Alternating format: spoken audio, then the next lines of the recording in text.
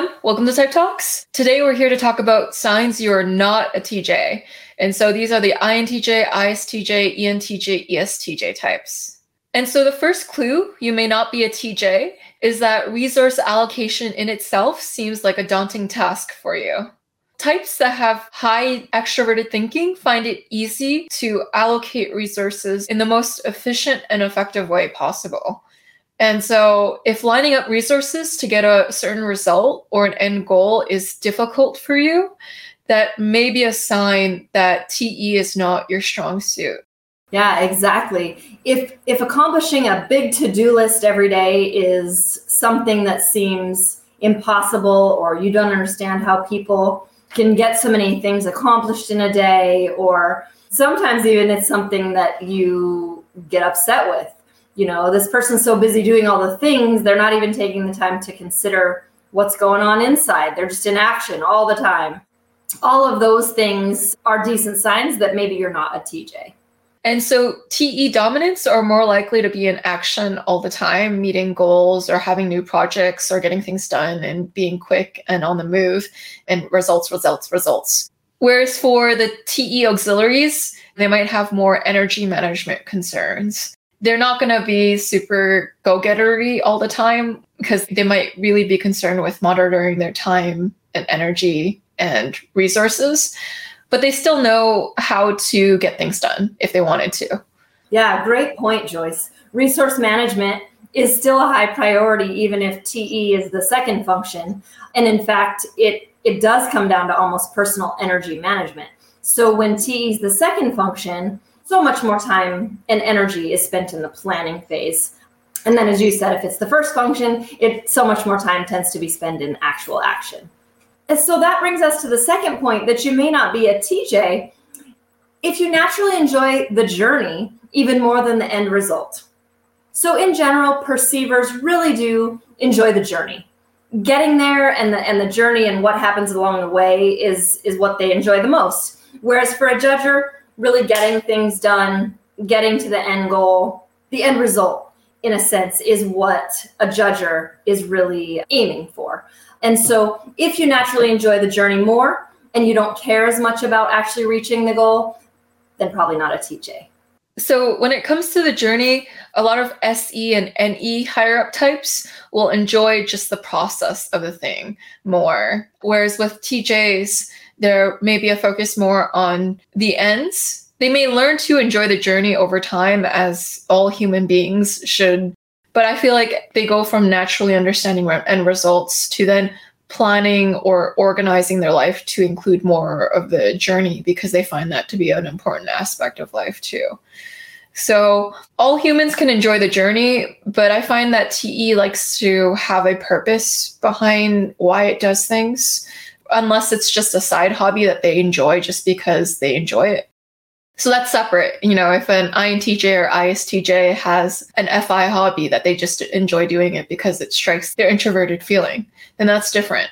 But if you were to see a TE dominant type, an ENTJ or an ESTJ, they typically almost always do things with a purpose behind it or an end goal. So it's like, I don't learn knitting unless I know that I want to become a knitter or that I want to gain a skill in knitting. There's always that end goal of achieving something. With TE, there is an emphasis on, I'm doing this so that I'll achieve something from it, that'll help me in some sort of way to progress further in one of my goals or one of my projects or at a result that I'd like. And so our third sign that you're not a TJ is that emotional impact is the most important metric in decisions. And so emotional impact might be one of the factors out of many of the logical variables that you have for making a decision, but it's not going to be the thing that you weigh the most heavily as a TE user, because it's just one of the many variables rather than the most important variable. Weighing the emotional impact of something tends to be an extroverted feeling, like an FJ specialty, or just a feeling type's specialty of wanting to consider the value element or the human element or the people element as the most important thing. Yeah, and I think that can be a point of confusion sometimes in trying to distinguish FJ, TJ, because if a TJ values people and has certain FI values around making other people happy or things like that, it can become a little bit confusing. But at the end of the day, if you really step back and look at it as a whole picture, emotional impact for a TJ is a metric. It's not the whole picture. Really, the whole picture is the end goal. And how you're going to get there might be tailored based on how people feel or how you feel. But really, the biggest hit and the biggest drive for a TJ is reaching that end goal in the most effective or efficient way possible and being able to measure that goal and really feeling accomplished in having completed it. And if people feel good along the way, great. But it's not always the most important thing. And that brings us to our fourth point, that you may not be a TJ, which is when someone gives you a task or a to-do list, you feel boxed in and you push back. For a TJ, they're going to be excited by that, especially an ETJ. They're going to say, oh, this gives me an opportunity to shine. I would love to get these things done. You might even get that same response from an ITJ as well, depending on who's giving that list. But there are other types, especially like ENPs, for example. That's kind of tricky. An ENP really does want to please the group. They want to be a part of the group and have an impact. But give them a specified list, they're going to feel boxed in and they're going to almost do everything they can to avoid that list. And so it can be a funny dichotomy in that they would like to meet the needs of the group. But if they're given specific parameters on how to do that, it feels very much like a thing they want to push against.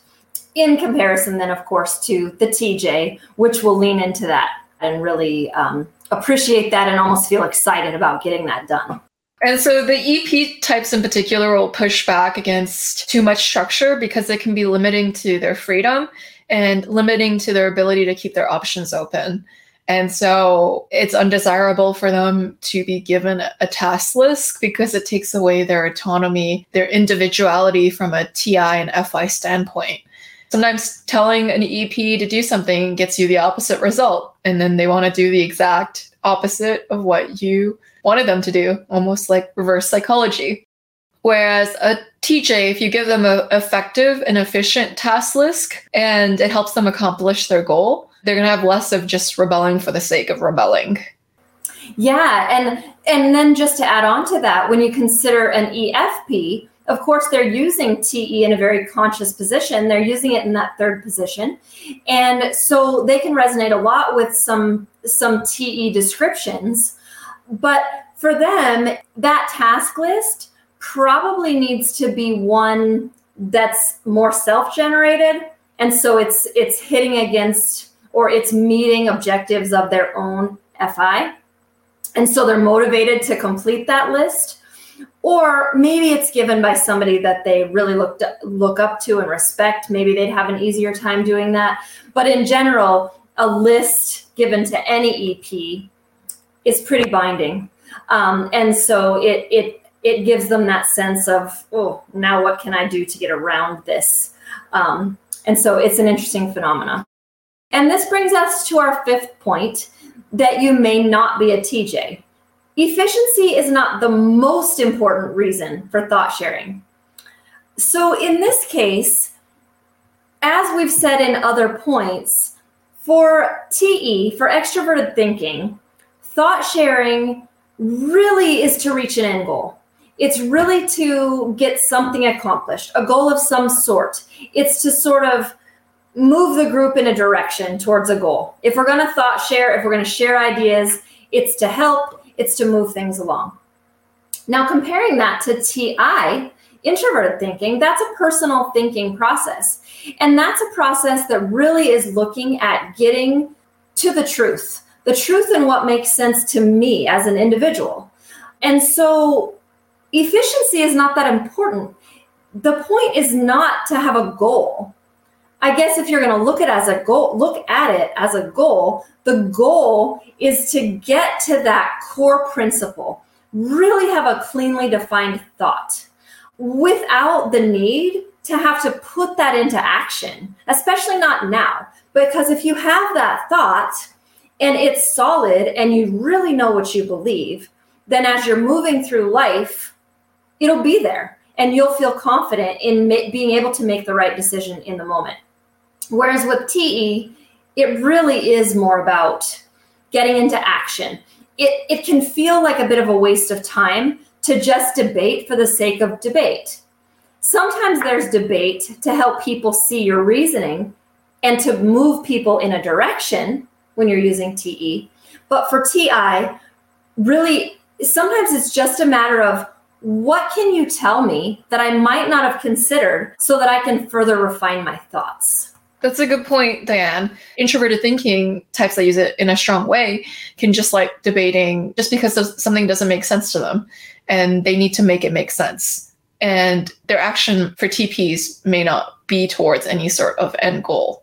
It's just for logic's own sake. Whereas like TE is logic with an end goal typically, but TI is logic for the sake of having a clean logical process. And so you're more likely to see a TP type just debating for the sake of debating without it going towards any sort of direction or with them having any sort of direction in mind. And I bet NT types can also relate to wanting to debate as well to refine their thinking as well. And so that wraps up all the signs that we have for today. Thanks everyone for watching, and I'll see you all in the next episode. Bye. Bye.